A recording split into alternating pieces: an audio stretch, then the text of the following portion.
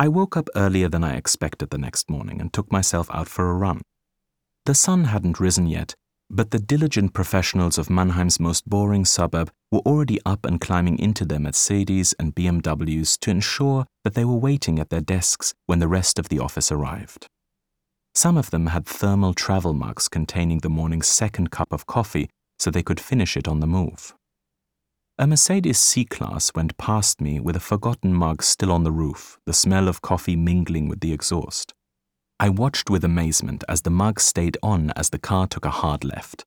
Perhaps it was magnetized. I ran on, wondering whether the mug would make it all the way to the office, coffee still in it, to provide a refreshing beverage for the startled driver when they got out. At the end of my parents' street is the wildlife park, which I've been using as a running circuit since I was 13. It's a mere 3 kilometers, a good distance if you're just looking for something to wake you up before breakfast. I was halfway around when I got a call on my mobile. It was the boss. It couldn't be good news for her to be up this early. "Tobias," she said, "where are you?" "I'm in Mannheim," I said, "on leave." "Not anymore," she said. "We have a possible infraction in Trier. Get over there and check it out. We should have an information package waiting for you when you get there." "What kind of infraction?" I said. "A suspicious death," said the director, "with unusual biological characteristics." "My favorite." "I thought you'd be pleased," she said. "Jump to it." "Yes, boss," I said, but I finished my run and had breakfast with my family first.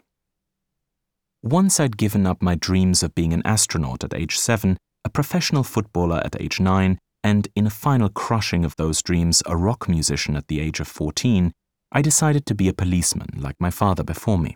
I joined the Bundeskriminalamt rather than the Polizei Baden-Württemberg, so Papa wouldn't be able to order me about at work.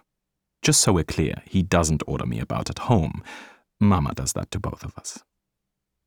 I ended up in the Abteilung KDA because I didn't talk myself out of it fast enough, and because the director has a vile sense of humor.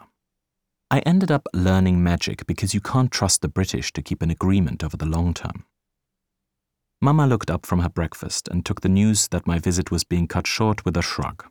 She said she hoped that I'd be able to come back again when the job was done. I know he claims to have been scrupulous about returning home on time, but she must have done this with my father at least a couple of times. It's the nature of the job. Despite the esoteric nature of my work, I spend most of my time in my car. Recently, I managed, through some impressive paperwork, to get assigned a silver Golf 6 GTI with assorted police modifications.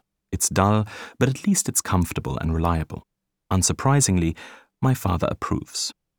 Once I'd waved my parents off to their respective jobs, I checked I had enough changes of clothes in my overnight bag, that my scene of crime kit was fully stocked, and that the batteries in the Geiger counter were charged.